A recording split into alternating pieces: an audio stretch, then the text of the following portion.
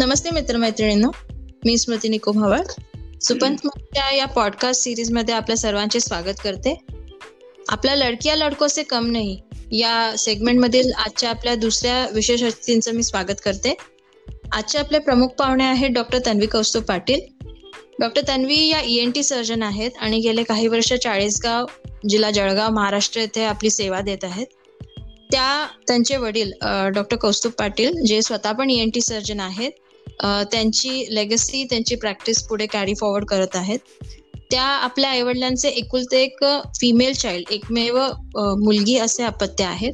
आणि त्यांचा हा प्रवास कसा झाला, त्यांना या सगळ्यात काय काय अडचणी आल्या, त्या कशा यशस्वीपणे त्या सगळ्यांवर मात केल्या आणि आज एक सक्सेसफुल ENT सर्जन म्हणून आपला कार्य तिथे देत आहेत, आपल्या सुविधा तिथे देत आहेत, याबद्दल आपण जाणून घेऊया.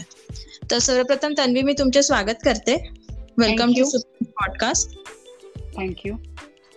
तन्वी, आम्हाला तुमच्या या प्रवासाबद्दल थोडक्यात सांगाल?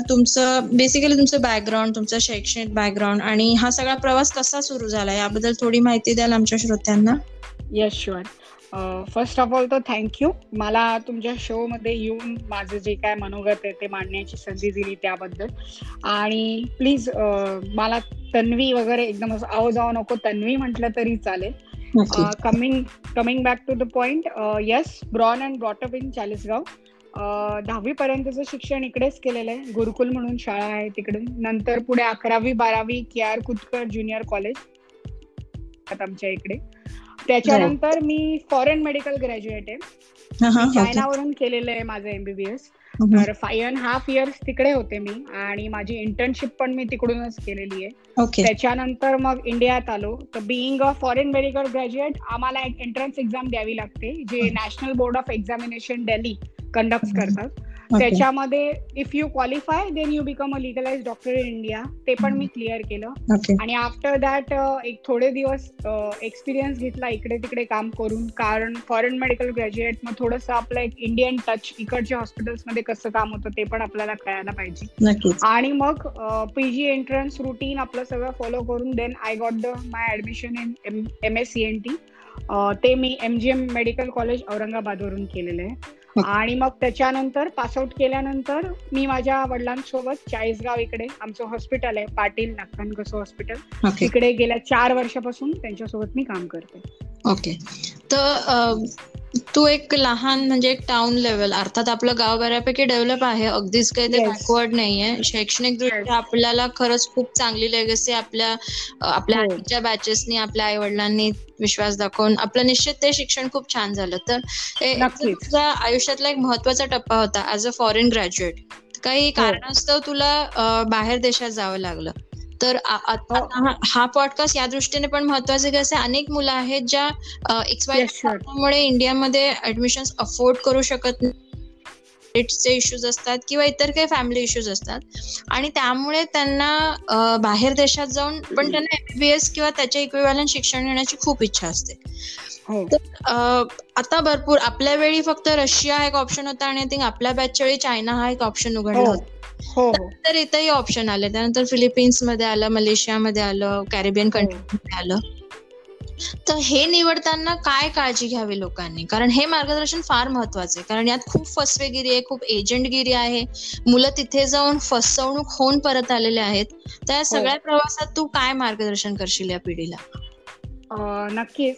जसं एंट्रन्स जेव्हा दिली 12वी नंतर, आपण जेव्हा मेडिकल CAT ची एक्झाम देतो, to be very frankly we all know की आपल्याकडे जबरदस्त कॉम्पिटिशन असतं, लिमिटेड सीट्स आहेत आणि अपिअर करणारे मुलं खूप असतात. मग त्यामध्ये मग डोनेशन्सचे पण इश्यू आहेत, सगळ्यांनाच माहिती आहे ते पण, मेरिट लिस्ट. आणि तर इन बिटवीन कुठेतरी त्यावेळेची माझी सिच्युएशन मी आधी सांगेन, इट वॉज लाईक की खूप जास्त मेरिट वाईज पण स्कोअर नव्हता, इन बिटवीन मार्क्स होते. मग त्यावेळेला आपल्याकडे ऑप्शन असतो एक, if you are capable of getting, to be very frankly, म्हणजे मी आता इथे मोकळं बोलेन या शोवर, जर आपल्याला ऑनेस्टली सांगणं फार गरजेचं आहे. उगाच शुगर कोटेड सांगून मग आपल्या जर पॉडकास्टमुळे एखाद्याला हा निर्णय घेण्यात मदत झाली तर निश्चितच हे खूप महत्वाचं ठरणार. तर एक तर आपली तुमची जर तयारी आहे की तुम्ही सो कॉल्ड जे काय त्यावेळेची जी परिस्थिती डोनेशन असेल तुम्ही जर if you can afford then you can do, or else you can repeat the things. म्हणजे आपण रिपीट करून चांगले मार्क्स स्कोअर करून again we can try for the things. असे 2-3 ऑप्शन्स असतात त्यावेळेला. तर मोस्टली माझं असं होतं की ओके फाईन आपण रिपीट करू, चांगलं स्कोअर करून हे करू. पण मग त्यावेळेला रशियाचं तर आधीपासून होतं एमबीबीएस, ते नवीन तेव्हा आलेलं होतं आणि त्याची जास्त डिमांड होती. चायना ऍज इन हा ऑप्शन माहितीच नव्हता लोकांना. म्हणजे माझ्याच वेळेला माझी फर्स्ट बॅच होती. आमची 60 जणांची फर्स्ट बॅच होती जिने चायनाला जाऊन सुरुवात केली, म्हणजे हा ट्रेंड असं आपण म्हणूया. मग त्यावेळेला हा ऑप्शन समोर आला आणि अफोर्डेबिलिटी सगळ्याच दृष्टीने बघितलं तर it was a good choice. म्हणजे त्यांचं जे इन्फ्रास्ट्रक्चर होतं, कॅम्पस, त्यांचं पॅम्पलेट वाचलं होतं आम्ही. कोर्स एमबीबीएस आपण जगाच्या कुठल्यावर पाठीवर जाऊ तो सेमच असतो, त्यात काही फरक नाही पडत. मग एक चॉईस होती मला की एक तर आपल्याकडेच परत एकदा रिपीट करून चांगले मार्क्स स्कोर करून इथे प्रोसीड करू, नाहीतर we can try for this option. तर खरंच तेव्हाची परिस्थिती सांगू तर मी आणि माझ्या वडिलांनी असं ठरवलं होतं, गिव्ह इट अ ट्राय. काही नुकसान नाही होणार आहे आपलं, at least give it a try. पटलं तर आपण कंटिन्यू करू, नाही पटलं तर ही गोष्ट इथेच सोडून देऊया. तर मग त्यावेळेला माझ्या सोबत माझ्या गावामधले 5 जण होते, ती पण एक पॉझिटिव्ह गोष्ट होती. तर माझ्यासोबत 5 जण याची तयारी ठेवतायत. मुंबईची मुलगी होती, मालेगावची मुलगी होती, देन वाय नॉट, ते पण त्याच सेम परिस्थितीमधून जात होते जे कुठेतरी त्यावेळेला माझ्यासोबत होतं. आणि मग ठरवलं, गेले.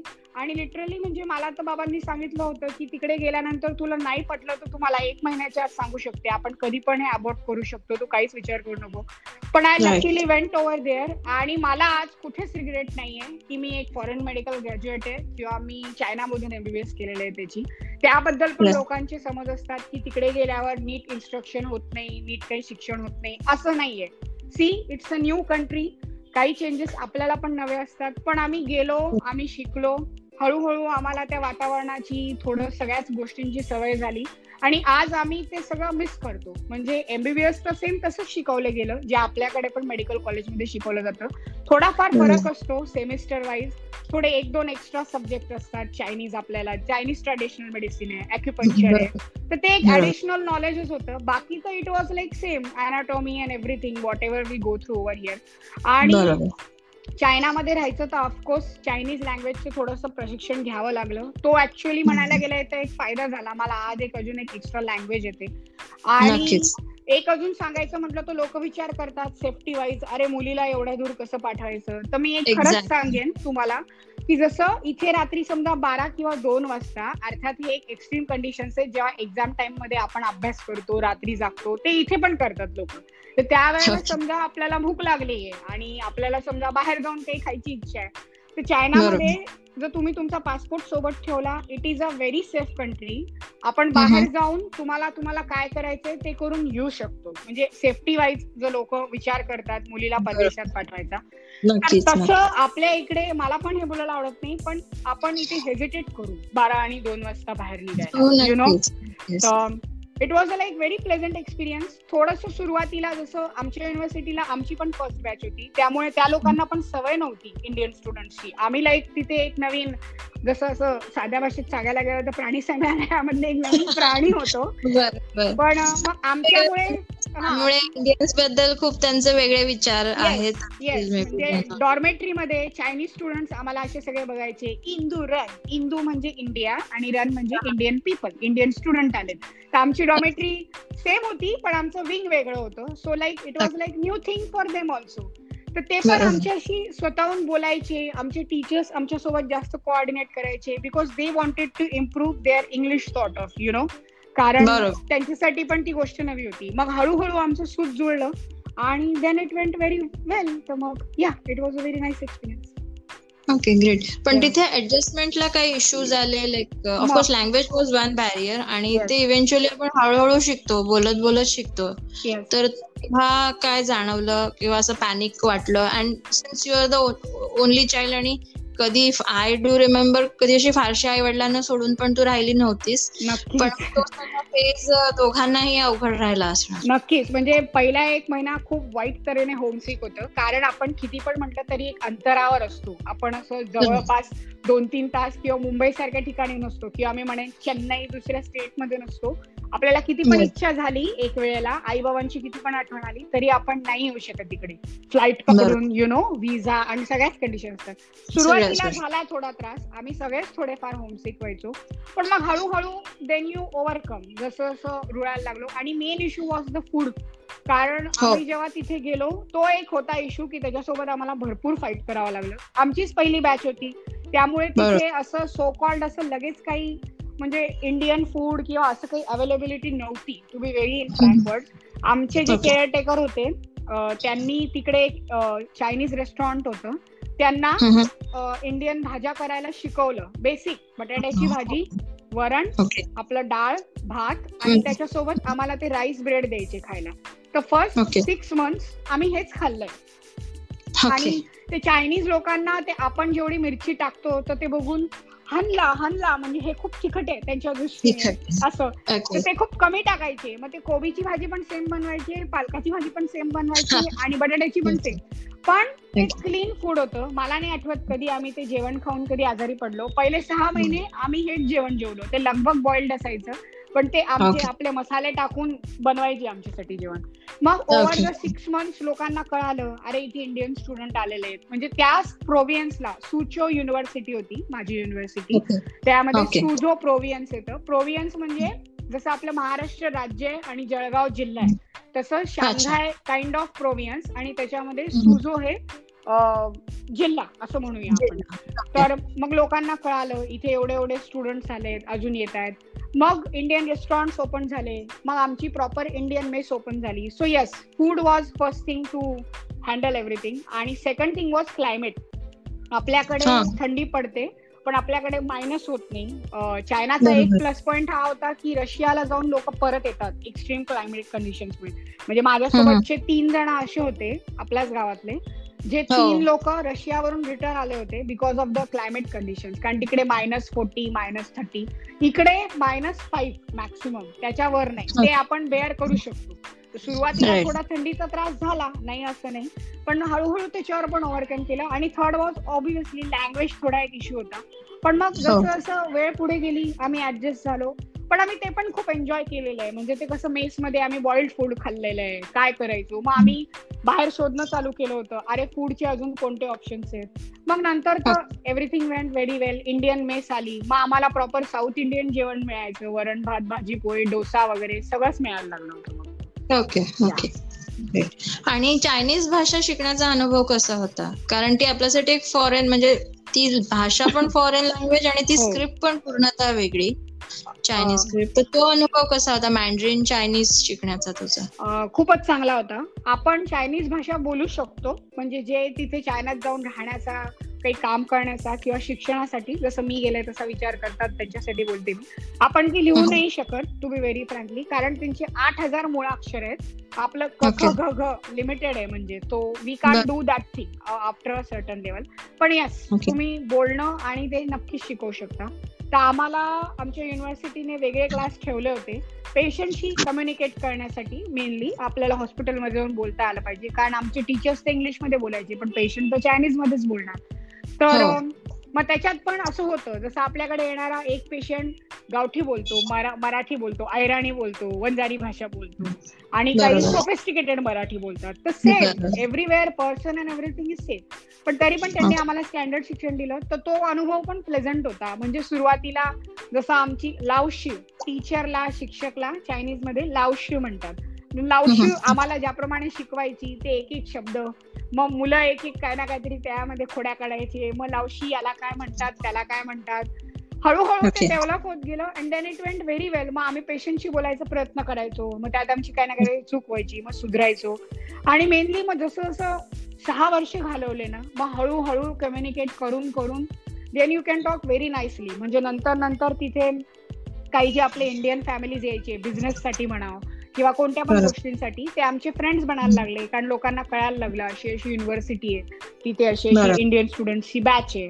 तर मग ते लिटरली आम्हाला आमच्या बॅच मधले 1-2 जण असे काही हेल्पफुल नेचरवाले त्यांना घेऊन जायचे सोबत की अरे आम्हाला बाहेर जाऊन ही वस्तू घ्यायची, आम्हाला हे काम करायचंय, सो प्लीज आम्हाला त्यामध्ये हेल्प करा. आणि इव्हन माझ्या बॅचमध्ये तर काही लोकांनी चायनीज लँग्वेज इतक्या चांगल्या तरीने शिकली की ते ऍज अ ट्रान्सलेटर म्हणून काम करून म्हणजे you know they can make a very nice money out of that. तो चायनीज लँग्वेज शिकण्याचा एक्सपिरियन्स खरंच चांगला होता.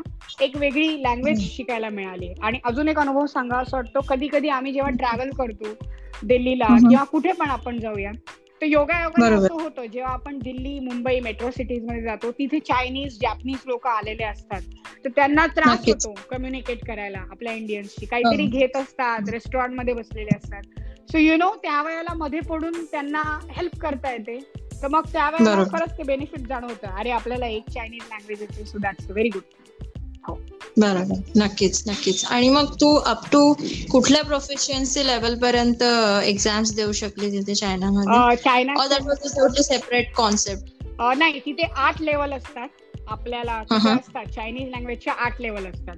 तर आम्हाला 3rd पर्यंत एक्झाम द्यायची होती क्वालिफाय होण्यासाठी. सगळ्या दृष्टीने आम्हाला कंपल्शन होतं, ते आमच्या युनिव्हर्सिटीने ठेवलं होतं की you R doing degree from this university from our country, so you have to clear the 3rd level. 8 लेवलचा आपण विचारच नाही करू शकत. ऍज आय सेड ते टफ आहे थोडं, पण आपण 3rd लेवल पर्यंत करू शकतो. आम्ही ते केलं होतं. ओके. सो म्हणजे तुझे जे इतर कलिग्स होते त्यांनी त्याच्या पुढच्याही लेवल्स केल्या आणि then they started working as a translator, और त्या 3rd लेवल पर्यंतच ते एवढे परफेक्ट झाले की ते त्याच्यावरती म्हणजे ऍज अ ट्रान्सलेटर तिथे ऍज अ पॉकेट मनी और as a part time job करायला? मोस्टली 3rd लेवल पर्यंतच केलं सगळ्यांनी. एखाद दुसरं कोणीतरी असेल जे बाबा 4th लेवलला गेले, मग ते थोडं त्यांना बाबा त्याच्यातच करिअर करायचंय त्या टाइप मध्ये असतात. मग ते लोक थोडे ध्येयापासून हटलेले आपण असं म्हणूया. पण पण मग 3rd लेवल पर्यंत हे करून लोकांनी मग कम्युनिकेट करून, म्हणजे माझ्या बॅचमेट्सनी कम्युनिकेट करून जास्त डेव्हलप केली ती लँग्वेज असे. तर then they can pursue that thing. एखाद दुसरे जण होते ज्यांनी 4th आणि 5th पण क्लिअर केली, पण मग त्यांनी तेवढी मेहनत पण घेतली होती. पण मोस्ट जणांनी 3rd लेवल क्लिअर करून कम्युनिकेशनने डेव्हलप करून then they pursued in that thing की चला बाबा आपण as a part time translator म्हणून पण काम करू. बरोबर. आणि या पूर्ण प्रवासात तू एका आयुष्याच्या मोठ्या पर्सनल आघाताने पण हादरलेलीस. आणि I still remember it was 2006 if I am not wrong. 2007. Yes, 2007. या मोस्टली 2007. तर तो आय नो, म्हणजे I am not sure we should cover it here और नॉट, पण तो कसा फेज होता तुझ्यासाठी? Must be a very tough phase. It was a tough time. म्हणजे बिलकुल काही ध्यानीमनी नसताना अनएक्सपेक्टेडली सगळं झालं होतं ते. आय थिंक माझ्या फायनल सेमिस्टरची एक्झाम होती ती. चायनामध्ये सेमिस्टर असायचे 6 मंथचे. तर फायनल इयर फायनल सेमिस्टर होतं. त्याच्यानंतर मग थोडंसं एखाद वर्ष माझं बाकी होतं. आणि त्यावेळेला मला फक्त एवढं कळण्यात आलं होतं घरून की आईबाबांचा असा ऍक्सिडेंट झालेला आहे आणि खूप मार लागलेला आहे म्हणून. पण काय सिव्हिअरिटी आहे, काय लागलेलं आहे, आणि आईला एक्झॅक्टली माझ्या खूप त्यामध्ये लागलं होतं. नक्की काय झालेलं आहे मला काहीच सांगितलं होतं, कारण माझ्या तेव्हा एक्झाम्स होत्या. सो तर मग इकडे आले तेव्हा मला कळालं, अरे एवढ्या म्हणजे भीषण याच्यामध्ये लागलेलं आहे. भीषण in the sense that was a kind of serious situation. त्यावेळेला माझ्या आईला बराच मार लागला होता. बाबांना पण लागला होता, पण आईला जास्त. पण आपण असं म्हणतो की पेशन्सफुली तो एक फेज येतो आपल्या प्रत्येकाच्या लाईफ मध्ये, एक टफ टाइम येतो, आणि आपण तो व्यवस्थित पार केला तर मग त्याच्या पुढे आपल्याला सगळं मग असं वाटतं अरे पुढे जे काय आपण फेस करतो ना टफ, अरे हे तर त्याच्या पुढे काहीच नाही. आणि एक गोष्ट मला सांगावीशी वाटते की लोक म्हणतात अरे मिरॅकल होत नाही, चमत्कार होत नाही, पण मी म्हणेन माझ्या बाबतीत या वेळेला झालेला आहे. माझ्या आईला बऱ्यापैकी लागलं होतं तेव्हा. She was bit serious for 4 days. आणि तिची अशी कंडिशन होती की ती परत कधी उठून उभं राहून काम करेल की नाही ही मला आणि बाबांना शाश्वती नव्हती. पण आज मी सांगेन ती दुप्पट वेगाने काम करते. ती जास्त शार्प झालीये आणि म्हणजे तो माझ्यासाठी मिरॅकल आहे. तिला आज हे असं व्यवस्थित काम करताना बघणं. आणि ते जे माझं चायनाचं इयर होतं, मी आले घरी राहिले त्यावेळेला आई बाबा ते ज्या फेज मधून जात होते त्यांच्यासोबत मी पण, it was a tough time. पण आम्ही तिघांनी मिळून तो ओव्हरकम केला. आणि खास करून माझ्या आईने मी म्हणेन, कारण तिची स्ट्रॉंग विल पॉवर आहे. So yes. It was a नक्कीच. फेज. मला श्रोत्यांना सांगायला आवडेल की तन्वीची आई काकू या 20+ सर्जरीज मधनं केलेल्या आहेत आणि तेवढ्याच नवीन जोमाने त्या अजूनही तशाच आहेत ज्यांना आम्ही लहानपणापासून पाहिलंय. तोच एन्थुझियाझम, तोच एनर्जी लेवल कुठेच इफ आय कुड रिकॉल अजूनही तो दिवस माझ्या डोळ्यासमोर आहे जेव्हा मी त्यांना भेटायला गेले होते. आणि hats off to her will power then. She has lost, if I am not wrong, one eye का vision, but with other eye she is doing amazingly well. आणि 20+ surgeries, she is doing too good. And she is travelling, she is back to her own life. खूपच खरंच म्हणजे मी आणि शिकण्यासारखं आहे बाबा तर त्यांच्या. म्हणतो जे आम्हाला 2 डोळ्यांनी दिसत नाही ते खरंच तिला एका डोळ्याने दिसतं. म्हणजे आपण म्हणतो ना की ओव्हरकम करतात लोक, त्याचं ते ऍक्च्युअल मध्ये म्हणजे उदाहरण आहे. म्हणजे खरंच बघायचं असेल तर येस इट इज.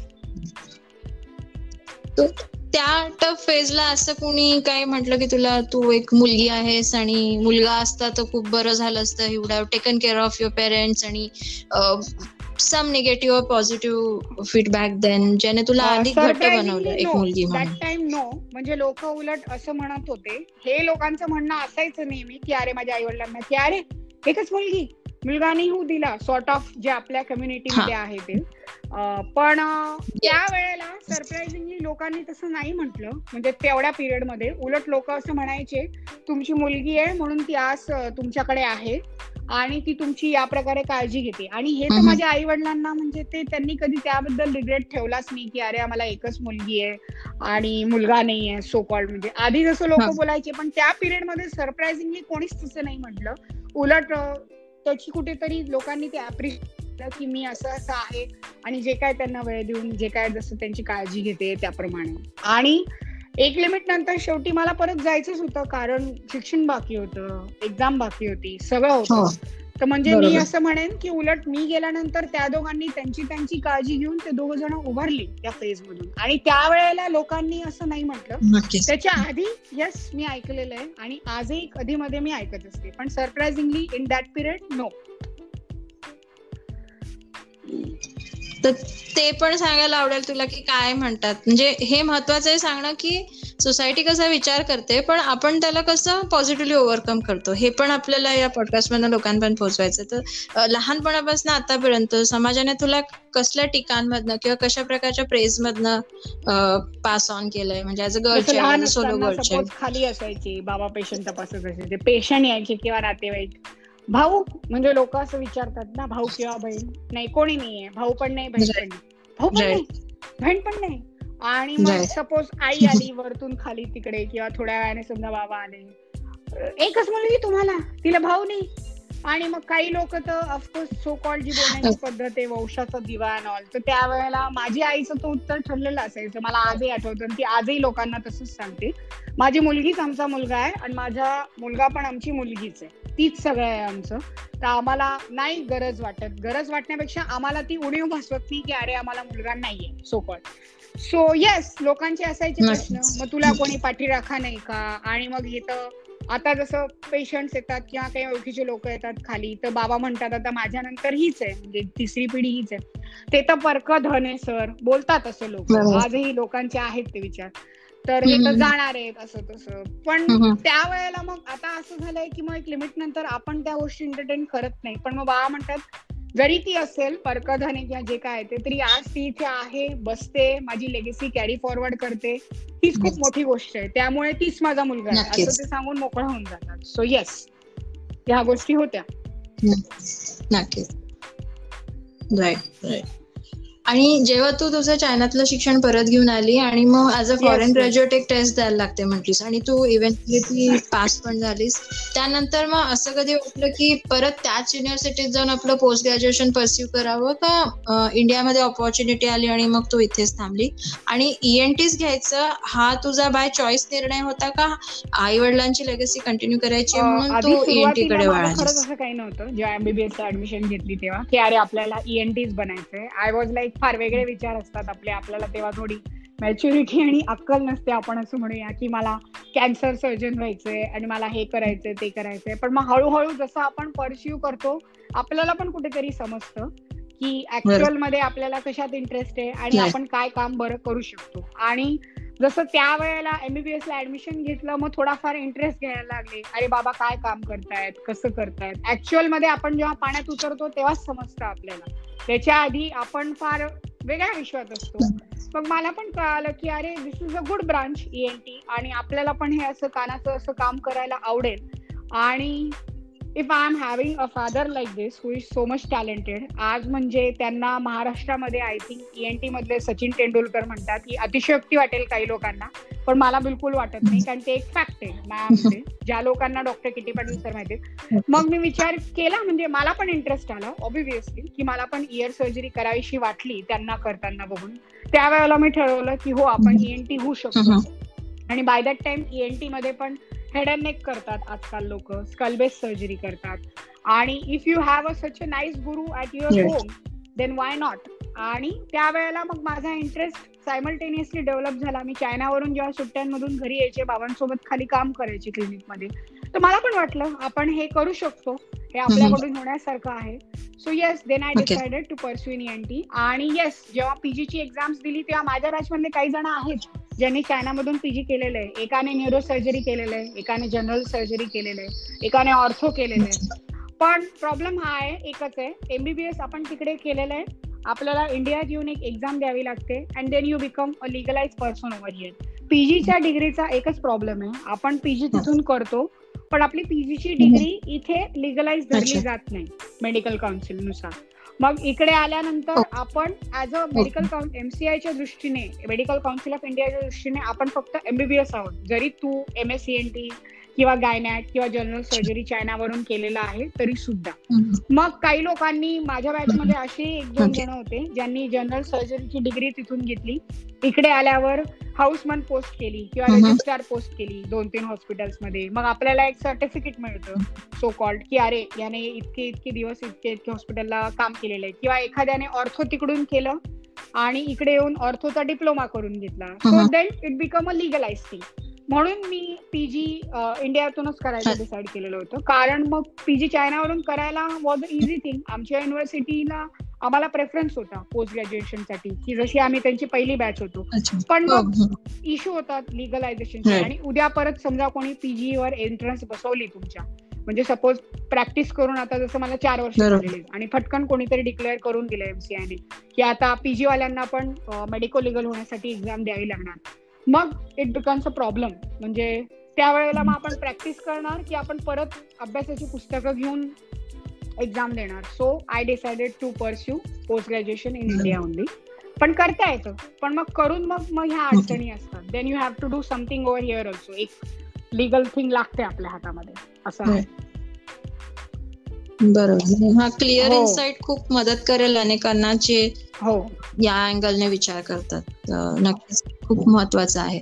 तुझं पोस्ट ग्रॅज्युएशनचं शिक्षण घेताना असं काही तुला नेपोटिस्ट रिमार्क्सला कधी सामोरं जावं लागलं की अरे इथं ENT सर्जनची मुलगी, हिला कशाला कट द्यायचा, आणि इथं घरातनं सगळं शिकून आली, ही कॉल्स करणार नाही, असं कधी जाणवलं तुझ्या पोस्ट ग्रॅज्युएशन जर्नी मध्ये किंवा तुझ्या फेलोशिप कोर्सेसच्या दरम्यान? बोलणं की म्हणजे अरे आता ऑफकोर्स आपण पण नवीनच आहे ना, म्हणून तो जाऊन शिकतोय कोणत्या पण इन्स्टिट्यूशन मध्ये, असं असतं. तर मग डिग्री तरी घ्यायला आपण म्हणजे का गेलो असतो. अरे आणि ऑफकोर्स माझ्या बाबांचं एक त्यामध्ये सच अ स्ट्रॉंग नेम आहे ENTच्या याच्यामध्ये, तर म्हणजे काही पण चूक झाली, आणि चुका होतातच ना, म्हणून तर आपण जाऊन शिकतोय इन्स्टिट्यूशनला. नाही तर आपण घरीच बसून सगळं केलं असतं. जसे आपले आई वडील डॉक्टर आहेत, तर MBBS ला तरी का बरं शिकायला बाहेर असतो. पण लोकांचा तो असतो समज, डॉक्टरांची मुलगी आहे, फार सगळं सोपं मिळालेलं आहे, हिला तर जाऊन सगळं हॉस्पिटल रेडीच आहे, काही खर्च नाही लागणार आहे, ना जागेचा, ना इक्विपमेंटचा, ना इन्स्ट्रुमेंट्सचा, स्ट्रगल नाही करावं लागणार आहे असं वाटतं लोकांना. पण मग समजा ड्युरिंग PG कोर्स काही चूक झाली, पेशंटशी निगडीत असो, किंवा आपण एखादी गोष्ट विचारली, अरे पप्पा तर हे रोज करतात, हे तर तुझ्यासाठी खूप सोपी गोष्ट आहे असं, अरे पण ते रोज करतात, मी आता इथे शिकते, हे लोक साफिसून जातात. तो yes, it was a very common thing.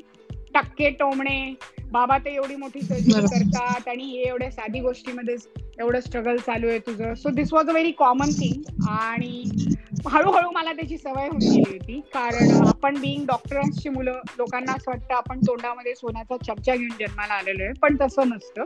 मेहनत दोघी ठिकाणी असते. जरी तुम्ही डॉक्टर फॅमिलीतून असाल किंवा नॉन मेडिको फॅमिलीतून असाल, आपला मेहनत आपल्याला करावीच लागते. बाकी येस, थोडे काही प्लस पॉइंट्स होते की आपल्याला जसं थोडा गायडन्स मिळतो आपल्या आई वडिलांकडून, 1-2 गोष्टी सोप्या होतात. आपण डिग्री कंप्लीट केल्यानंतर आपल्याला थोडी जागा पण नको, सुखसुविधा थोडं इझिली अवेलेबल होतं आपल्या आई बाबांकडून.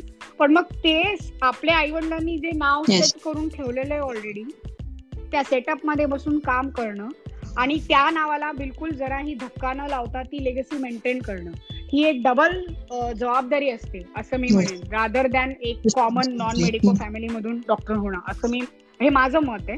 तिथे पण मेहनत आहे, पण मग इथे गोल्डन स्पून सोबत ह्या पण गोष्टी असतात.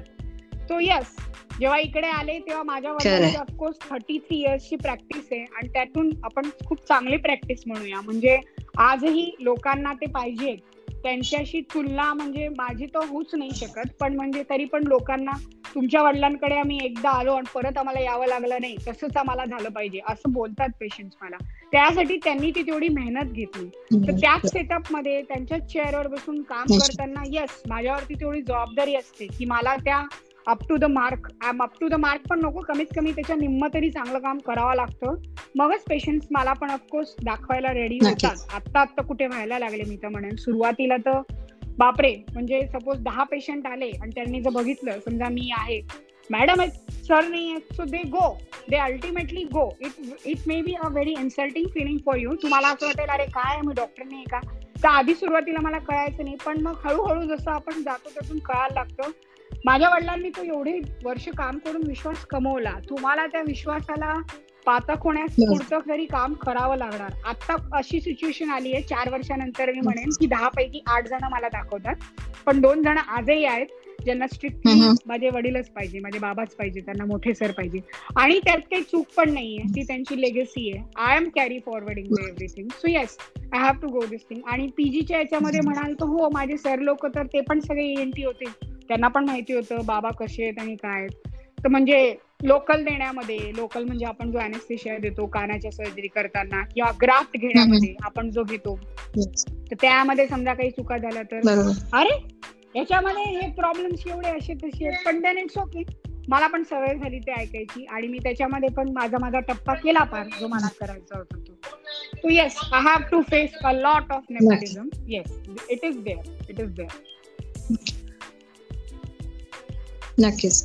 पण you overcome. You have to prove your own mettle, and then you have to make people realize that yes, we have a like silver spoon or golden spoon in our hand. पण तो काटेरी सांभाळणं सक्सेसचा तो पण एवढा easy नाही.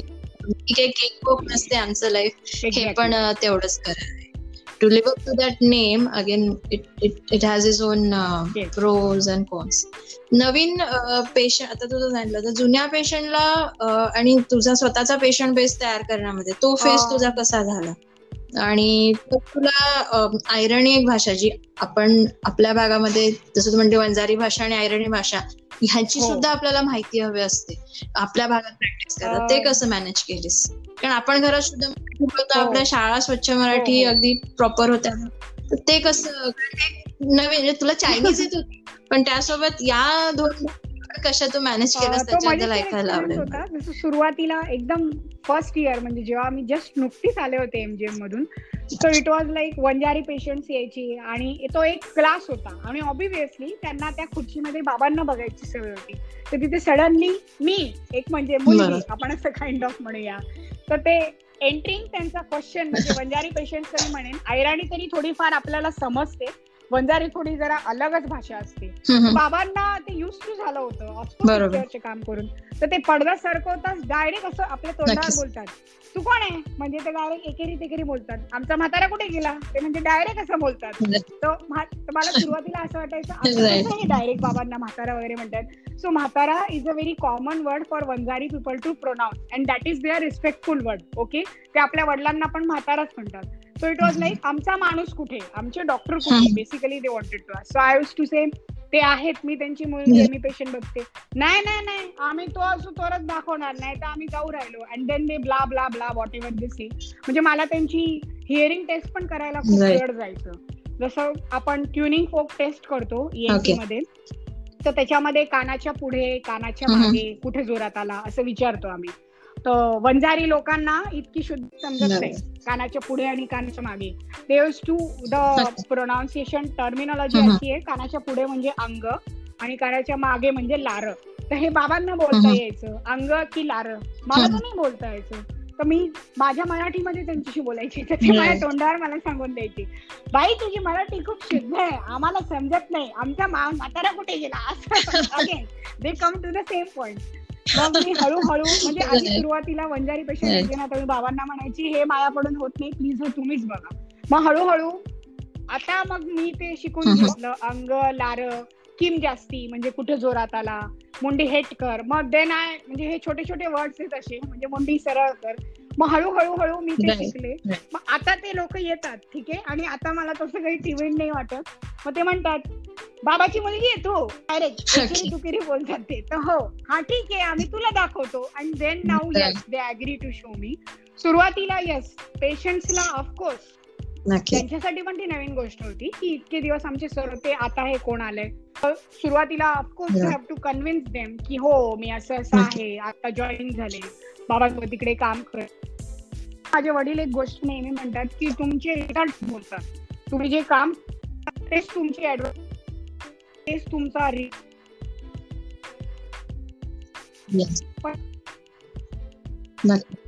कारण ते चांगलं काम करून ती सर्व्हिस त्या पेशंट्सना देतायत, ते प्रोव्हाइड करतायत, त्याच्यामध्ये कुठेही कॉम्प्रोमाइज नाही होते. जरी ते 30चे होते तेव्हा पण, 35चे होते तेव्हा पण, आणि आता ते त्यांच्या 50s मध्ये पण ते त्याच एन्थुझियाझमने काम करतात. तर if you give a good result to your patient, मग ते तुम्हाला ऍक्सेप्ट करणार, असं नाही ते तुम्हाला करणार नाही, पण ती मेहनत ऑफकोर्स तुम्हाला घ्यावी लागते. आणि मग मी पण तसे प्रयत्न केले, ट्राय केले. मग हळूहळू पेशंट्सना पण समजायला लागलं, अरे नाही सरांची मुलगी आहे ती पण करते, आपलं थोडंफार का होईना मार्क काम करते, आम्हाला बरं वाटते तुमच्या गोळ्या घेऊन. पण ते बाबांना येऊन पण आम्हाला मॅडमांच्या गोळ्यांनी फरक पडला, तुम्ही नव्हते सर, मॅडमांना दाखवलं, यु नो. नक्कीच. आता तुला पण गेल्या 4 वर्षांमध्ये तू तुझा स्वतःचा आता लॉयल पेशंट बेस बनवला असं म्हणायला हरकत नाही. एकदम पण जसं असं क्विक आणि इन्स्टंट काहीच नसतं, आपल्याला मेहनत घ्यावीच लागते असं आहे. येस, आता कुठे तो पेशंट बेस बनायला लागला. आणि अजून एक गोष्ट मला इथे सांगावीशी वाटते की जसं हे जनरेशन टू जनरेशन, आज पण माझे बाबा समजा ओपीडी बघतायत आणि मी शेजारी उभी आहे, तर पेशंट येतात, तर खूप काही जे ओल्डीज असतात ते म्हणतात आम्ही तुमच्या वडिलांकडे यायचो, म्हणजे ते माझ्या वडिलांना पण म्हणतात. इथे मला एक गोष्ट मेन्शन करावीशी वाटते, माझे आजोबा पण ENT होते. So they tell my father till now after 33 years of practice also की आम्ही तुमच्या वडिलांना दाखवलेलं आहे, हा माझा मुलगा तुम्हाला दाखवतोय असं.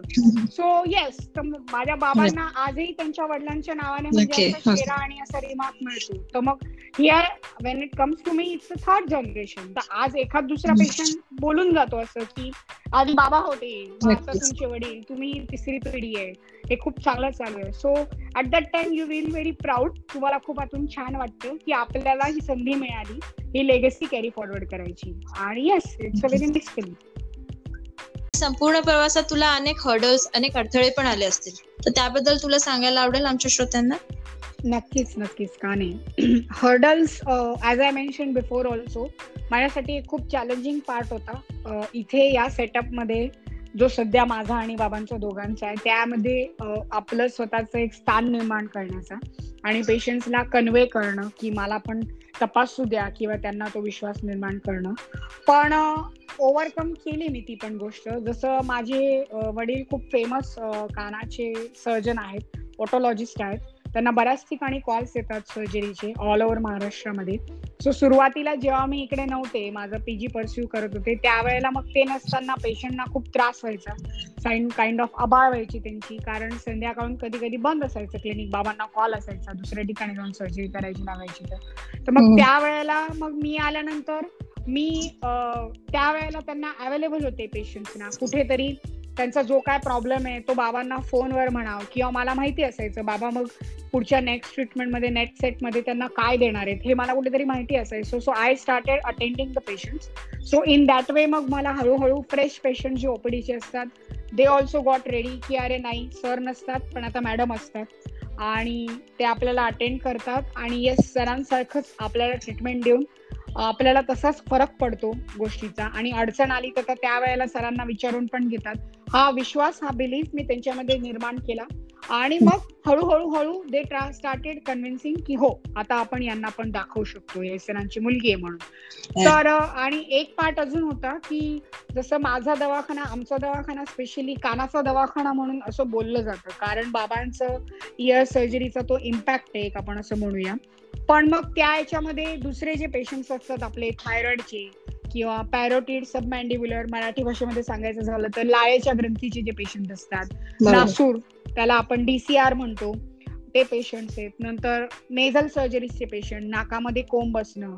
दुसरं जे आपण ऍडव्हान्स सिस्टमने आजकाल ENT मध्ये केलं जातं, फेस म्हणूया, endoscopic, functional endoscopic sinus surgery, हे त्या प्रमाणात कॅरी फॉरवर्ड होत नव्हतं कारण माझे वडील मेनली त्या सर्जरीज करत नाही, त्यांना तेवढं त्यामध्ये इंटरेस्ट नाही. So I started doing that thing. Thyroid surgery, parotid surgery, submandibular ग्लँडची surgery, DCR, nasal endoscopic surgery. So त्या रिझल्ट्सने पेशंट्स ना फरक पडला. आणि मग येस आता मग काही पेशंट्स असे आहेत की थायरॉइडचे दुसरे काही प्रॉब्लेम आहेत तर मग ते आम्हाला मॅडमांना दाखवायचंय असं. आणि मग कानाचे आजही ऑफकोर्स एक्सक्लुझिव्हली त्यांना माझे वडीलच पाहिजे असतात, पण आता हे जे एक वेगळा सॉर्ट ऑफ पेशंटचा एक ब्लॉक तयार झालेला आहे की त्यांना या गोष्टींसाठी मी पाहिजे, त्यांना माहिती आता हे पण काम आमच्या क्लिनिकमध्ये कंडक्ट होतं. तर हे असे एक हर्डल्स मग मी तेवढे ओव्हरकम पण केले. आणि एक असं असतं ना की जरी तुम्ही तुमचे आई वडील डॉक्टर आहेत, जरी तुम्हाला सगळ्या सुखसुविधा इझिली अवेलेबल आहेत, सेटअप तयार आहे, पण तुम्हाला मेहनत करून तुमचं एक काहीतरी बनवावं लागतं. यू हॅव टू, त्याशिवाय ती गोष्ट होत नाही. असं आहे की तुम्हाला तुमचं काहीतरी प्रावीण्य मिळवावं लागतं. जसं माझ्या वडिलांनी मला सुरुवातीलाच सांगितलं होतं की मी ENT मध्ये 10 प्रकारची कामं असतात, लोक 10 प्रकारचे कामं करतात. मी एक ठरवलं आणि मला त्यामध्ये इंटरेस्ट आला, मी त्याच्यावर मेहनत घेतली आणि आज त्या कामामध्ये म्हणजे मला हे सांगायला खरंच अभिमान वाटतो, nobody can challenge him, that is a fact. आणि मला ते सांगायला खूप चांगलं वाटतं. तसंच तुला पण तुझं एक काहीतरी कोणती इंटरेस्टची गोष्ट आहे, मग ती नोज असू शकते, थ्रोट असू शकते, इयर असू शकतो. काही लोक सगळेच कामं खूप चांगल्या रीतीने करतात, तसं पण आपल्याला प्रॅक्टिस करता येते. पण एक ठरवावं लागतं, तुम्हाला तुमचं एक ध्येय ठरवावं लागतं आणि तुम्हाला त्याच्यावर तेवढी मेहनत पण घ्यावी लागते. जरी तुमचे आईवडील डॉक्टर असले तरी सुद्धा आणि डॉक्टर नसले तरी सुद्धा. त्याशिवाय ऑनेस्टली प्रामाणिकपणे काम करून गाडी पुढे जात नाही. असं यू हॅव टू, प्रामाणिकपणा आणि तुमची मेहनत दोन्ही गोष्टी लागतात त्यामध्ये. नक्कीच.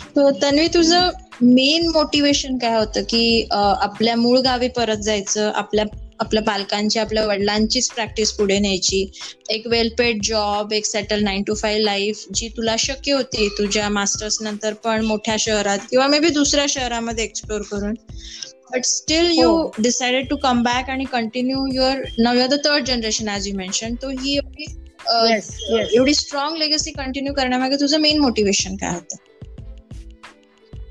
मला आधीपासून त्या गोष्टीचं आपण फॅसिनेशन नको म्हणूया, फॅसिनेशन म्हणू शकतो किंवा जे काय आहे ते, मला ती गोष्ट खरंच आवडायची की अरे आपले आजोबा ENT होते, आपले वडील ENT आहेत, त्या लोकांनी पण म्हणूया तर it's a town place, it's not a city. तुला पण माहिती आपण इकडेच वाढलेलो आहे. तर इकडे प्रॅक्टिस करून आज मला कुठेही ते कमी नाही वाटत कोणत्याही गोष्टीमध्ये. म्हणजे जे लोक मेट्रो सिटीज मध्ये आहेत किंवा जे लोक इतर ठिकाणी आहेत ते ज्या प्रकारचं काम करतात ते त्यांच्या लेवलला योग्यच आहे. पण मग आपल्याला संधी आहे, आपल्याला जागा आहे, आपल्याला आपल्या वडिलांचा एक कुठेतरी हात आहे असं आपण म्हणूया, इतका चांगला गुरु आपल्याला मिळणार आहे. आणि just because I am a girl, मग असं कोणत्या पुस्तकात लिहिलेलं तर नाहीये ना की अरे मुलगाच वंश परंपरेने फक्त पुढे जाऊ शकतो, मुलगी नाही जाऊ शकत, असं काही नाहीये. किंवा मला काही तो असा ट्रेंड सेट करायचा होता असंही काही नाही. पण येस, जरी मी मुलगी आहे तरी सुद्धा मला ती आतून इच्छा होती की मी सुद्धा माझ्या बाबांसारखं जसं ते त्यांच्या वडिलांचं नाव पुढे नेत आहेत, मला पण मनापासून ती प्रामाणिक इच्छा होती मी पण ते नाव पुढे न्यावं, खरं सांगायचं तर. आणि तो एक माझ्यासाठी होता मोटिवेशन फॅक्टर. मग त्यामध्ये मी मुलगा आहे मुलगी आहे मी नाही हा विचार केला. आणि माझ्या आई वडिलांनी पण मला कधीच जाणवू दिलं नाही की अगं तू मुलगी आहे तर तू लग्न करून उद्या जाणार, किंवा त्यांनी मला कधी असा फोर्स पण नाही केला की तन्वी तू ENT बनून इथेच माझं हे क्लिनिक सांभाळ, असं माझ्या वडिलांनी सुद्धा मला कधी फोर्स नाही केला. It was my choice, it was my thinking. आणि हो, मला ती गोष्ट करायला आधीपासून आवडायची. मी माझ्या वडिलांना बघत होते, ते आज त्या ठिकाणी बसून इतकं चांगलं काम करतायत. मला पण तसं वाटलं अरे मी पण हे करावं. आणि का नाही, माझ्या आजोबांचं पण नाव माझ्या नावामध्ये लागतं तर मी ती लेगसी का बरं कॅरी फॉरवर्ड करू नको, just because I am a girl आणि सिंगल चाइल्ड आहे तर मी ते करायला नाही पाहिजे, लग्न करूनच बस असं सगळं असं नाहीये. आपण लग्न करून सुद्धा ही लेगसी कंटिन्यू करू शकतो, तो आता एक वेगळा पार्ट होऊन जातो. पण येस, एक मुलीला सुद्धा तो इक्वल राईट आहे तिची वंश परंपरा पुढे घेऊन जाण्याचा, आणि मी तो राईट घेतला. It was my choice. मला लेक्चरर बनून किंवा मेडिकल कॉलेजला अटॅच होऊन किंवा मेट्रो सिटीमध्ये म्हणूया आपण एखाद्या हॉस्पिटलला अटॅच होऊन आरामात 1 लाख पर्यंत पगार मिळतो MS माणसाला. पण ही माझी चॉईस होती की मला इथे येऊन अशी मेहनत करायची आहे. आणि येस, मला इकडच्या लोकांशी, इकडच्या पेशंटशी, त्या क्राऊडशी बाउंड टू व्हायचं. So yes, I decided. आणि आय थिंक मला सांगायला आवडेल की आपण अशा एरियाला बिलॉंग करतो की पाटण किंवा पाटणादेवी आपण ज्याला म्हणतो, आपल्या गावापासून जे काही किलोमीटर अंतरावर आहे, तिथे भास्कराचार्य जे अतिशय मोठे गणित तज्ञ होते, लेगसी त्यांचा वारसा आपल्या गावाला लाभलाय. आणि त्यांची एकुलती एक मुलगी होती लीलावती, ज्यांनी तिला गणितज्ञ बनवलं. तिच्या पर्सनल लाईफ मध्ये काही इश्यूज आले, ती विडो झाली, पण त्यानंतर सुद्धा त्यांनी तिला त्यांची लेगसी कंटिन्यू करू. आणि तिच्या नावावर एक ग्रंथ तर होताच, पण तिने सुद्धा अनेक महत्वाचे शोध लावले गणितामध्ये. आणि आय थिंक हो, तू आता राईटली ते डिफाईन करतेस या जनरेशन, या कालासाठी. ग्रेट. पण हे सगळं लेगसी कंटिन्यू करताना सोशल किंवा फॅमिली प्रेशर तुला काही जाणवलं किंवा फेस करावं लागलं जेव्हा तू हा डिसिजन घेतला की मी सेम वर्क प्लेस मध्ये स्टे करणार माझ्या पालकांच्या आणि I am just going to carry forward? तर सोसायटी आणि फॅमिलीचा आउटलुक कसा होता? व्हेन आय मेन्शन फॅमिली, तुझी फॅमिली, एक्सटेंडेड फॅमिली, एकंदरीत सोशल लाईफ, हे सगळं तू कसं मॅनेज केलंस? काइंड ऑफ फॅमिली असं म्हणायला जाईन तर माझ्या आई बाबांकडून तर कधीच कोणत्या गोष्टीसाठी, म्हणजे या गोष्टीसाठी तरी बिलकुल ऑब्जेक्शन नव्हतं. की इनफॅक्ट त्यांना त्या निर्णयाचं कौतुकच वाटलं की मी ठरवलंय इकडे येऊन हे करायचं म्हणून. सोसायटी मधले म्हणजे थोडंफार आपण आजूबाजूचे, आपण जे सो कॉल्ड आपण ओळखीची लोक म्हणूया किंवा आपले नातेवाईक पण त्यामध्ये इन्क्लुडेड असतात की हे प्रॅक्टिकल डिसिजन नाहीये, उद्या लग्न करून शेवटी कुठे ना कुठेतरी तू जाणारच आहे, तू 40गाव सारख्या ठिकाणी सेटल व्हायचं म्हणते, चल आता येऊन 1-2 वर्ष काम करशील पण मग पुढचं काय, असं सो कॉल्ड सगळे प्रश्न विचारतात. म्हणजे माझ्या वडिलांना पण विचारायचे आणि लोक कसं काय शक्य आहे हे प्रॅक्टिकल टर्म्स मध्ये. असं असतं, इच्छा तिथे मार्ग असतो. तुम्ही जर ठरवलंय एखादी गोष्ट करायची, मग त्यामध्ये येणाऱ्या अडचणींना पण सामावून घ्यायचं असतं आणि त्याच्यावर थोडासा मागचा पुढचा न विचार करता तुम्हाला काही काळ तरी चालावं लागतं. त्याचे रिझल्ट मग तुम्हाला त्याप्रमाणे मिळतात. मला म्हणायचे बरेच माझे नातेवाईक, पण हे प्रॅक्टिकल डिसिजन नाहीये, हे तर तुझ्या वडिलांचं आहे, हे तुझ्या आजोबांचं आहे, तुझं काय, असे पण मला प्रश्न केले गेले करतात आणि लोक असे प्रश्न. तर मी म्हणायची येस, माझ्या आजोबांनी, आपण असं साधं म्हणूया, याची वीट ठेवली, माझ्या बाबांनी त्याच्यावर एक खूप चांगली इमारत बांधली असं आपण म्हणूया, आणि मी त्याच्यावर एक छोटासा कळस चढायचा एक प्रयत्न करते, असं साध्या भाषेमध्ये. तर I am doing to do that thing. आणि मला पण तो पूर्ण हक्क आहे जो एक मुलाला असतो की हे करायचं. याच्यामध्ये मेन वुमेन हा फॅक्टर पण मला इन्क्लूड नाही करायचा. ज्यांना आपल्या आईबाबांसोबत, मुलगी आहे, आपल्या आईबाबांसोबत आपल्या आईवडिलांची काळजी घेण्याचा, त्यांची लेगसी कॅरी फॉरवर्ड करण्याचा पूर्ण हक्क आहे. तो फक्त एका मुलालाच नसतो, म्हातारपणात सुद्धा आपल्याला पण तेवढाच हक्क आहे आपल्या आईबाबांची काळजी घेण्याचा, त्यांची देखभाल करण्याचा आणि आपल्या वडिलांची लेगसी पुढे नेण्याचा. सो येस, मला पण एक पॉइंटला असं वाटलं होतं की अरे आपण खरंच जे हे करतोय हे कुठपर्यंत जाईल, किंवा मग तसं ऑफकोर्स मुलीच्या आयुष्यामध्ये लग्न नावाचा एक फॅक्टर असतो, तसं मग समोरचा समजूतदार माणूस मिळाला पाहिजे. जसं आपल्या समाजामध्ये असतात या गोष्टी, ज्याने हे सगळं समजून उमजून सामावून घेतलं पाहिजे. आणि ऑफकोर्स सासरच्यांनी म्हणजे असं साध्या भाषेमध्ये सांगायला गेलं तर अलाउ करायला पाहिजे जाऊन इकडे प्रॅक्टिस करायला, कारण ऑफकोर्स त्यांची अपेक्षा असणार मी त्यांच्या सेटअप मध्ये काम करावं. पण मग मी ठरवलं होतं मला हे करायचंय, आणि जर खरंच कोणी असे कोणी समजूतदार मला समजा कधी कोणी भेटलं की अरे बापरे yes he is agree with all this things, so yes I will continue to think in that perspective also मॅरेजच्या. पण मी हे ठरवलं होतं, आणि इनस्पाइट ऑफ तो काही लोकांच्या दृष्टीने इनप्रॅक्टिकल डिसिजन होता, पण माझ्या मते ते योग्य आहे. आपल्या आई वडिलांची काळजी घेणं, त्यांच्या सोबत राहणं, आणि आपल्या वडिलांच्या पुढे ते वंशपरंपरा चालवणं, याच्यामध्ये काहीही गैर नाही. मग फक्त तुम्ही मुलगी आहे म्हणून ते करू नका, no, she also have a equal right. तर मग मी ते केलं कॅरी फॉरवर्ड. ग्रेट. तुझ्या नवीन इनिशिएटिव्ह लॉन्च बद्दल सांगशील? तू आता सध्या बरंच काम करतेस थायरॉइड डिसऑर्डर्सच्या अवेअरनेस बद्दल, आणि इतर अनेक कॉम्प्लिकेटेड सर्जरीज तू करतेस, तर तुझ्या त्या इनिशिएटिव्ह बद्दल, तुझ्या कॅम्प्स बद्दल आम्हाला माहिती देशील? Yes, as you remember also, जेव्हा मी जस्ट तिकडे आलेले होते, मला इथे सगळ्यांना सांगावंच वाटतं, मी चाळीसगावामध्ये फर्स्ट म्हणजे माझ्या क्लिनिकला पहिल्यांदा थायरॉइडचा कॅम्प घेतला होता, तो मी तुझ्यासोबत घेतला होता.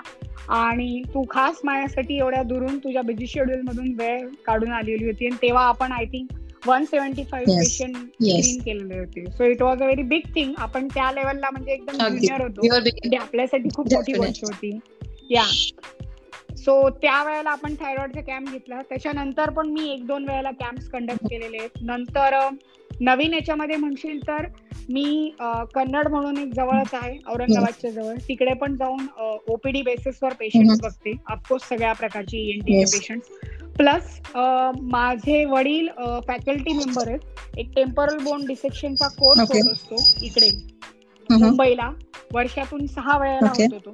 तर माझे वडील 6 वेळेला जातात तिथे, मी 3 वेळेला जाते. 3 वेळेला जात नाही, कारण मग बाकी वेळेला क्लिनिक आणि सगळंच बघावं लागतं. ते तिथे जातात तर I have to look after things. आणि प्लस मी मालेगावला पण थायरॉइडच्या सर्जरीसाठी जात असते. मालेगाव सिव्हिलला माझी एक मैत्रीण शुभांगी आहेरे म्हणून, ते तिथे काम करतात ENTच्या युनिटमध्ये, मी तिकडे जाते सर्जरी करायला. प्लस पाचोरा, भडगाव आपले जे जवळपासचे टाउन आहेत, तिकडे मी CMEs कंडक्ट करते regarding the thyroid and their management, की आमच्या हॉस्पिटलला असं हे या प्रकारचं कॅम्प कॅरी फॉरवर्ड होतोय. आणि फ्युचरसाठी म्हणशील तर येस, मी 1-2 नवीन गोष्टी आहेत ज्या या वेळेला मी म्हणजे घेतल्या क्लिनिकसाठी. आतापर्यंत ते लाईक बाबा करत होते, तर या वेळेला I try to do that thing. आम्ही एक नवीन मायक्रोस्कोप विकत घेतला, आता एक त्याला 2-3 महिने झाले असतील, ऍडव्हान्स वाला अजून. आणि एक नवीन बॉईल्सचं मशीन घेतलं आपल्या अॅनेस्थेशियाचं, कारण आमच्याकडे इयर सर्जरीज बाबा सगळे लोकल मध्येच करायचे. अर्थात या खूप छोट्या गोष्टी आहेत, पण आता फ्युचर प्लॅनिंग किंवा माझ्याकडून काय झालं तर एक सांगायचं एक निमित्त आहे फक्त. सो सगळ्या केसेस लोकल मध्येच व्हायच्या. आता आमचं बॉईल्सचं अॅनेस्थेशियाचं मशीन असं एका कोपऱ्यामध्ये होतं, तर मी आल्यानंतर मग मी ते चालू करवलं सगळं, म्हणजे GAच्या केसेस जनरल अॅनेस्थेशियाच्या. ते एक अजून आम्ही एक नवीन मशीन घेतलं, आणि नवीन कार पण घेतली. म्हणजे आता 4 वर्षाची प्रॅक्टिस केल्यानंतर मग येस, थोडंफार मला असं वाटलं की अरे चला आपण काहीतरी करू शकतो. हा, तर येस, मग एक नवीन कार पण घेतली. म्हणजे तू फ्युचरच्या याने विचारला म्हणून काय अचीवमेंट आहे तुझी, त्यामुळे त्यात लाजण्यासारखं काहीच नाही. येस. आणि हो, थायरॉइड साठी मालेगाव आहे, अमळनेर आहे, नंतर थोडंफार छोट्याफार हे टाउन्स मध्ये म्हणूया आपण, पाचोऱ्याला, भडगावला मला त्या सर्जरीज साठी बोलवतात. मी CMEs पण घेते, कॅम्प्स पण कंडक्ट करते तिकडे, आणि प्लस कन्नडला पण महिन्यातून 3 का 4 वेळेला OPD पण बघायला जाते कन्नडला. So yes, these are the new things I am trying to do. आणि तन्वी, तू आम्हाला तुझ्या राजस्थानमध्ये जे तू कॅम्पसाठी जातेस त्याबद्दल सांगत होतीस. Yes, sure. As I was saying की राजस्थानला एक छोटंसं गाव आहे, आपण असं म्हणूया, सोमेसर म्हणून. तिकडे माझे वडील 27 वर्षांपासून जात आहेत, सिन्स 27 इयर्स. तिथे एक्सक्लुझिव्हली कानाचे ऑपरेशन्स असतात 3 दिवस सतत, आणि 3 दिवसांमध्ये 110, 100, कधी कधी 125 असे पेशंट्स करतो आम्ही सगळेजण मिळून. एक 15-20 डॉक्टरांची टीम असते मुंबईवरून. स्कल बेस जो ग्रुप आहे नानावटीचा, जो एक आम्ही सगळ्यांनी मिळून बनवलेला आहे, आणि त्याच्यामध्ये मी आणि माझे वडील पण अटॅच आहोत. आणि त्या ग्रुपचे करता धरता म्हणूया आणि माझ्या वडिलांचे गुरु पण डॉक्टर KP मोरवानी म्हणून एक असतात मुंबईला, तर आम्ही त्यांच्यासोबत जातो. बाबा तिथे कंटिन्यू अखंडपणे 27 वर्षापासून जात आहेत, तर मी 4 वर्षांपासून जाते, म्हणजे जेव्हापासून मी घरी आले त्यांना जॉईन केलं कामामध्ये तेव्हापासून. तर ते पण एक आहे जे मी त्यांच्यासारखंच कंटिन्यू ठेवून तिथे जाऊन काम करणं, ते करायचं मी ट्राय करते. हा फ्री कॅम्प असतो, याच्यामध्ये पैसा कमवायचा भाग नसतो. 3 दिवस आपलं म्हणजे मी बाबांना बघते आधीपासून, 3 दिवस स्वतःची OPD बंद ठेवून राजस्थान सारख्या ठिकाणी एक येण्या जाण्याचा दिवस, पण ते करतायत आणि मला पण फॉर्च्युनेट वाटतं की मला त्यांच्यामुळे ती संधी मिळते आणि मी पण त्यांच्यासोबत जाते आणि होप करते की अजून बरेच वर्ष मी तिकडे जाऊ शकेन. सो येस, हे खूप एनरिचिंग आणि लर्निंग एक्सपिरियन्स असणार आहे, म्हणजे नक्कीच. Giving back to the community, हा एलिमेंट त्यातनं सफल होतं तुमचा. हो. आतापर्यंत झालेल्या 4 वर्षाच्या प्रवासात किंवा इतर प्रवासामध्ये मागे वळून बघताना कसं वाटतं? रिग्रेट नाहीये कोणता पण. मागे वळून बघताना तसं तू विचारशील तर I feel good and I feel somewhere a little bit satisfied किंवा भारी वाटतं असं आपण म्हणूया. म्हणजे जे काय आपण ठरवलं, मी जे डिसिजन्स घेतले की इथे येऊन बाबांसोबत आपल्याच क्लिनिकला जॉईन करायचं आणि काम करूया म्हणून, तर काही लोकांच्या दृष्टीने as I mention before also practical decision नाहीये. आणि लग्न म्हणून खरंच एक मोठा फॅक्टर असतो, प्रत्येक मुलीच्या आयुष्यात असतो तो पण कुठेतरी त्याच्यामध्ये मर्ज करून सगळे डिसिजन्स घ्यायचे असतात. पण मी जे ठरवलं मला त्याच्यामध्ये कुठेही काही रिग्रेट वाटत नाही. I feel happy. मला वाटलं मी ते तसं डिसिजन घेतलं, त्याच्यावर आज मी ठाम आहे. त्याच्यामध्ये येस अप्स अँड डाऊन्स आले, ते प्रत्येकाच्या आपण काही ना काहीतरी जे आपण लाईफमध्ये ठरवतो ते येतात, पण मग त्यांना पार करण्याची आणि मग ते फेस करण्याची तयारी आपल्याला ठेवावी लागते. ती मी ठेवली. तर मागे वळून बघताना मला चांगलं वाटतं आणि आपण अजूनही खूप ज्युनियर लेवलला आहोत. अजून आपल्याला भरपूर काम करायचंय, अजून चांगलं स्किल अचीव्ह करायचंय. तो I look forward to that thing and I feel good for myself की मी हा डिसिजन घेतला. नक्कीच. आणि हे जे ॲस्पायरिंग मुलं आहेत 10वी-12वीचे किंवा असे मुलं ज्यांना माहिती नाही करिअरमध्ये काय करायचंय किंवा जे कन्फ्युज्ड आहेत की लेगसी कंटिन्यू करायची आहे, नाही करायची आहे, स्वतःचं एक डायनॅस्टी क्रिएट करायची, त्यांच्यासाठी तुला काही मेसेज द्यायला आवडेल का? एवढंच सांगायचं आहे मला, प्रत्येकाला आपली सिच्युएशन, आपली घरची परिस्थिती, आपले आई वडील सगळ्यांची जाणीव असते. तर त्यामध्ये तुम्हाला जे करणं शक्य आहे, तुम्हाला जे करायची इच्छा आहे, इच्छा म्हणूया आपण, तुम्ही तसे डिसिजन्स घ्या. तुमचे आपले आई वडील आपल्याला डिरेक्टली किंवा इनडिरेक्टली म्हणावं सपोर्टिव्ह असतात. आता त्यामध्ये आपण मुलगा किंवा मुलगी हा पार्ट साईडला ठेवून देऊ.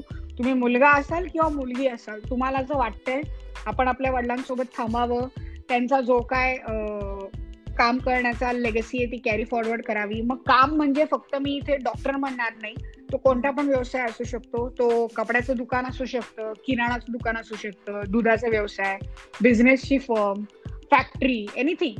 तुम्ही ते तुम्हाला जर वाटतंय आपण त्यामध्ये पुढे जावं, मग टाउन प्लेस आहे, मेट्रो सिटी आहे, हे पण आपण सगळं बघून टाकूया, तर तुम्ही ते जरूर परस्यू करा. आता आपण याच्यामध्ये असा विचार करूया की मी मुलगी आहे, मग आता सिंगल चाइल्ड म्हणू किंवा भाऊ बहीण असलेली म्हणू, पण समजा तिच्या एका बहिणीने लग्न केलेलं आहे आणि एक भाऊ काहीतरी समजा पुण्यात जाऊन सेटल झालेला आहे, पण तिला जर वाटतं की मी माझ्या आई बाबांसोबत राहावं आणि मी त्यांची काळजी घ्यावी आणि त्यांच्या सोबत राहून माझ्या वडिलांचा जो व्यवसाय आहे तो मी पुढे चालवावा किंवा पिढीजात व्यवसाय म्हणूया आपण, तर ते त्यांनी जरूर करावं. हे सगळं करताना स्वतःशी प्रामाणिक राहायचं असतं आणि एकदा जर ठरवलं त्या मार्गावर चालायचंय, तर मग त्याचे जे कॉन्सिक्वेन्सेस असतात ते पण फेस करायची तयारी ठेवावी लागते आणि मग थोडंसं मागे न वळून बघता पुढे चालावं लागते तुम्हाला. आणि एक गोष्ट अजून मला सांगायची वाटते, जसं मी चायनाला होते, तर हे ऍक्च्युली ते आपल्या चायनाच्या डिस्कशन मध्ये मला तो एक पॉईंट मेन्शन करावा वाटतो. जसं तू म्हणाली होती हर्डल्स काय होते, तर सुरुवातीला जेव्हा आपण ऍक्च्युअल मध्ये घराच्या एवढं बाहेर निघतो ना, तेव्हा आपल्याला कळतं घर काय असतं, आई बाबा काय असतात, आपल्याला आई जे सतत आपल्या जेवणासाठी मागे लागते ते काय असतं. म्हणजे घरी असताना मी बिलकुल आईने जे बनवलेल्या भाज्या आहेत त्या नीट जेवायची सुद्धा नाही, बघायची सुद्धा नाही, खूप नखरे करायचे. जेव्हा फर्स्ट टाइम चायनावरून मी घरी आले, मी न तक्रार करता तिने जे बनवलं होतं ते मी सगळं खाल्लं होतं. सो यु नो, तुमचे पॅरेंट्स, महत्व कळतं. हो, आपल्याला महत्व कळतं त्या सिच्युएशनचं, त्या वेळेचं. तर ते महत्व लक्षात घेऊन तुम्ही तुमच्या आयुष्यात निर्णय घ्या आणि त्याच्यावर ठाम राहा, तर मग बस, मग तुम्हाला कोणी रोखू शकत नाही तुमचं ध्येय गाठण्यापासून. येस. आणि मुलगा मुलगी किंवा जेंडर बायस किंवा जेंडर न्यूट्रल याच्यावर तुझा टेक काय असेल? मुली, कारण हे महत्वाचं आहे, कारण अनफॉर्च्युनेटली जेव्हा डॉक्टर शीतल आमटे यांची डेथ झाली, लेट डॉक्टर शीतल आमटे, तेव्हा अनेकांनी चिखल उडवला, अनेकांनी उंगली केली की जावई येतात, इंटरफेअर करतात, किंवा मुली लेगसी चालवण्यात फार समर्थ नाही आहेत, किंवा XYZ रिझन्स. त्याच्यावर तुझा टेक काय देशील? हा फरक मी पण कुठेतरी थोडाफार अनुभवलेला आहे. आज पण आपण खूप शिकलो, खूप मोठे झालो, तरी सुद्धा एक पुरुष माणसाकडून जेव्हा कमांड्स मिळतात ना, मग तो कोणता पण सेटअप असो, म्हणजे तो आपण कोणतं पण क्षेत्र घेऊया, डॉक्टर, पोलीस, वकील, बिझनेस, कंपनी, जे पण, तर एक पुरुषांसोबत थोडं वागायची, आणि एक बाई जेव्हा तुमची बॉस आहे किंवा ती एक डॉक्टर आहे किंवा काय पण म्हणूया आपण, तर तिच्या तर्फे ना थोडा अँगल बदलतो ओव्हरऑल सगळ्यांचा विचार करण्याचा. आणि ती जी ऍक्सेप्टन्स पॉवर असते ना, की अरे आता एका बाईकडून सगळ्या ऑर्डर फॉलो करायच्या आहेत, किंवा एका बाईला दाखवायचंय, किंवा आपण एखादा पेशंट बघताना थोडस कधी कधी एखाद शब्द इन द फ्लो किंवा in the heat of the moment काहीतरी बोलतो, तर ते फार पटकन पकडतात लोक, because you are a female, ते कॅच करतात लोक. हे मी थोडंसं अनुभवलेलं आहे, आणि हे कमी जास्त प्रमाणात असतं, मेट्रोमध्ये पण असतं, टाउन मध्ये पण असतं, इट्स द सेम. तर त्याच्यामध्ये मी एवढं म्हणेन, ते पण फॅक्टर्स आपण हळूहळू ओव्हरकम करायला शिकतो. जावयाचे इंटरफेअरन्स, जसं मी आधी म्हटलं होतं की बाबा मॅरेज एक असतो पार्ट, पण त्याच्यामध्ये पण जर समोरचा माणूस समजूतदार आहे आणि तुमची तयारी आहे सगळ्या या सिच्युएशनला स्वतःमध्ये मर्ज करून आपल्या कामावर ठाम राहण्याची, मग शेवटी समाजाला पण मग, किंवा तुमच्या सोबत जे काम करणारे आहेत त्यांना पण मग स्वतःला बरोबर हे करावं लागतं आपल्यासोबत. आणि ओव्हर द टाइम लोकांना पण समजतं, अरे नाही, ही बाई आहे, ही तिच्या कामावर फर्म आहे, तर आपण पण हिच्यासोबत मग नीट राहून तिला तसं सूट जुळवलं पाहिजे, मग ते कोणतं पण फील्ड असो. तर त्याच्यामध्ये येस, लोकांचा थोडा असतो तसा अप्रोच, पण तरी पण मी म्हणेन, आज जे मी ठरवलंय आणि मी जर माझ्या वडिलांच्या जागेवर बसून चांगलं काम करते, मी ती हिंमत ठेवते, तर ती हिंमत कोणती पण XYZ मुलगी जरूर ठेवू शकते. मग ती सिंगल चाइल्ड असो, किंवा तिला भाऊ असो किंवा बहीण असो, इट डझंट मॅटर, पण you have to be firm at some places. नक्कीच आपल्या स्वप्नांमध्ये.